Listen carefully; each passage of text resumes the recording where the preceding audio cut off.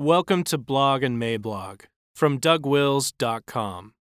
This audio is brought to you by Canon Press.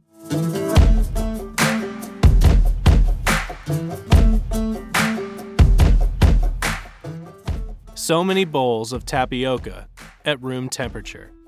Wednesday, November 13th, 2019, by Douglas Wilson. Introduction. I believe that perhaps I should start with the least controversial part of my thesis here today, which is that a good deal of what we see around us in today's culture is the result of a vast conspiracy calculated to make it possible for beta males to get laid. Thus far, we agree? Perhaps I will return to this point later. Character or personality? Let us begin with the observation that in the short term, character costs and personality pays. But nevertheless, both have a way of winding up in leadership positions somehow. Character is the slow and old-school way of approaching it, the approach which pays its dues, while personality simpers its way to the top, shucking and driving as it goes, glad-handing, sandpapering the hard edges, and of course, networking. In short, character climbs while personality floats. While every society gets the leadership it deserves, a thought which should be chilling to every loyal American who contemplates the current impeachment proceedings, the means for getting the leadership it deserves varies from one culture to another. Every society rewards certain behaviors and penalizes others. In our day, we are rewarding the floaters and penalizing the climbers. Just as America has turned away from leaders through character and toward leaders with personalities, so also has the evangelical church done the same thing.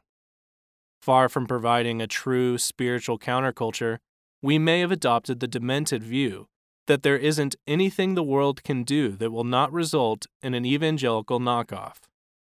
The deep driver of this is our imitation of the personality ethic instead of the character ethic. The personality ethic is all flash and show, and so everything has got to be on the surface. And if everything is on the surface, we cannot be shocked and dismayed at the superficial consequences. Resultant examples range from the trivial to the tragically absurd. If the Calvin Klein logo is hot, we can reverse engineer our own Christ the King logo that looks just like it. And on the tragic end, if the world decides to plunge into the madness of woke, there we are, right on schedule. We decide, mysteriously, to strive for that holy grail of liberalism, the ultimate irrelevance of relevance. This is why Eric Mason calling for a woke church ought to strike us the same way that the band Stryper did back in the 80s. We can also see this in the ubiquity of that loathsome word, celebrities. Life coaches, rock stars, actresses, authors, agents, marketers, publicists, you name it, we got it. About the only place where a celebrity is genuinely useless is on the field of battle. And guess where we are right now? Right, on the threshold of battle. But battles still happen anyway. The virtues that seemed so dispensable during extended times of peace are suddenly in high demand when danger starts to appear.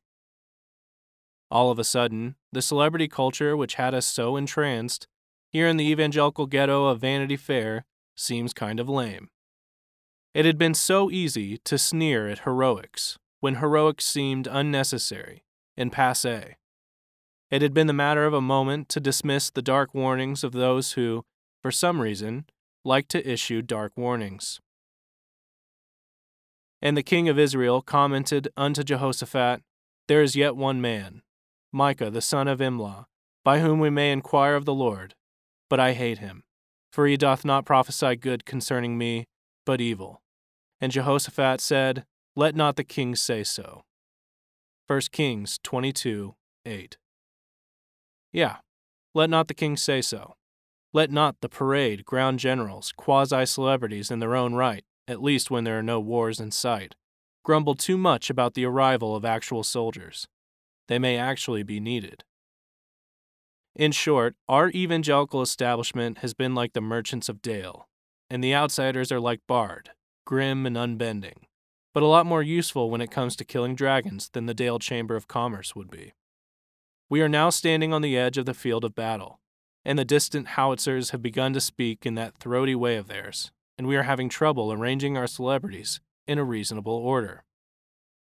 Nothing is working out, and a bunch of them already want to leave. I mean, we already lost Josh Harris. What are we going to do? Thus, we have a generation of leaders who do not know how to fight, wouldn't want to if they did know how to, and who are fully prepared to vilify anyone who suggests that a fight might be in order. The fighting spirit, which is the screaming need of the hour, is disdained. Our leadership acts like so many bowls of tapioca at room temperature. They have about as much courage as could be carved out of a peeled and overripe banana. The dauntlessness that we are now in desperate need of is a dauntlessness that has disappeared with the whistling wind. We are living in a post-dauntless era. The pluck that used to be admired back when your great-grandparents were tots is the kind of demeanor that is admired no more. The spunk that used to characterize our people is a spunk that has been largely despunkified. But Lewis said it well when he said that courage is not so much a separate virtue as it is the testing point of all virtues. Intelligent warriors. But the fighting spirit is not just a spirit that is thoughtless, pugnacious, or belligerent. The kind of fighting spirit I am talking about is not the kind that gets into random bar fights. I am talking about a fighting spirit, actually. Think of Othniel. And the Spirit of the Lord came upon him, and he judged Israel, and went out to war. And the Lord delivered Chushan-Rishathaim, king of Mesopotamia, into his hand, and his hand prevailed against Chushan-Rishathaim. Judges 3:10. This kind of fighting spirit is intelligent. It sees what's going on. It identifies how the enemy has arranged his troops. It sees and understands. So who or what is the culprit in all of this? There are many contributing factors, and books could be written about each one of them. But I want to single out what I believe to be the central villain of the piece. We must see where the problem is. We must plead for the Holy Spirit to grant us boldness, and we must fight in that boldness. Where's the problem?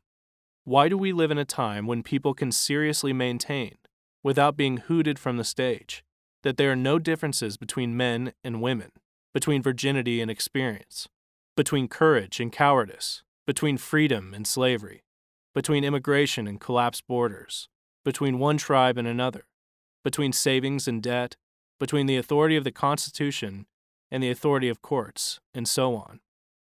Why does Western culture now look like a watercolor that somebody left out in the rain?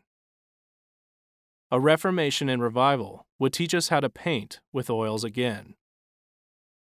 We no longer believe that things have fixed essences. We no longer think that creatures have natures contained within boundaries and edges. Because of that, we are in a bad epistemological jam, and we cannot get out of it by ourselves. We, all together, need to call upon Jesus, who will bring us back to his Father, and at the same time back to our senses. His Father is the one who made heaven and earth, and when he made heaven and earth, he filled it full of discrete and bounded things, and these discrete and bounded things had and have essential natures. They were not just shaped to look like something, but rather were given the internal essence of those things. So a woman is not just matter, shaped like a woman. She is essentially a woman, all the way through. The same goes for a boy, and so on down the entire list. A boy does not just look like a boy. He has the nature of a boy. You may say I'm a dreamer, but I'm not the only one. We are in a battle, therefore, between a world made out of social constructs and the world made out of created essences. If the world around us is the former, then we have the authority and power to do all the dumb stuff we are currently attempting. If the world around us is the latter, then this explains why all these dumb attempts are so staggeringly lame, which they really are. In the world they think they are in, a sex change operation is simply rearranging the furniture. In the world they are actually in, a sex change operation is more like putting lipstick on a camel and calling it séduisant. Without an essential nature, the core of everything has been hollowed out, and this means that the meaning of the surfaces is up for grabs. So when we Christians say that a man cannot just declare himself to be a woman, that he is a man all the way through, this makes no sense to those who have been catechized in the belief that there is no such thing as a fixed and given nature. But returning to the point made earlier, we are well past the point where it will be sufficient to simply say that we have created natures. Some of us, those who were created for fighting and assigned by God to the fight, must actually fight. It is not enough to look like a warrior. It has to go clean through. Today's giveaway deal is Mere Fundamentalism. For the next 5 days, you can find Mere Fundamentalism absolutely free on the Amazon Kindle app. If you are a paperback kind of person, go to canonpress.com and find Mere Fundamentalism 50% off for the next 5 days. Cheers.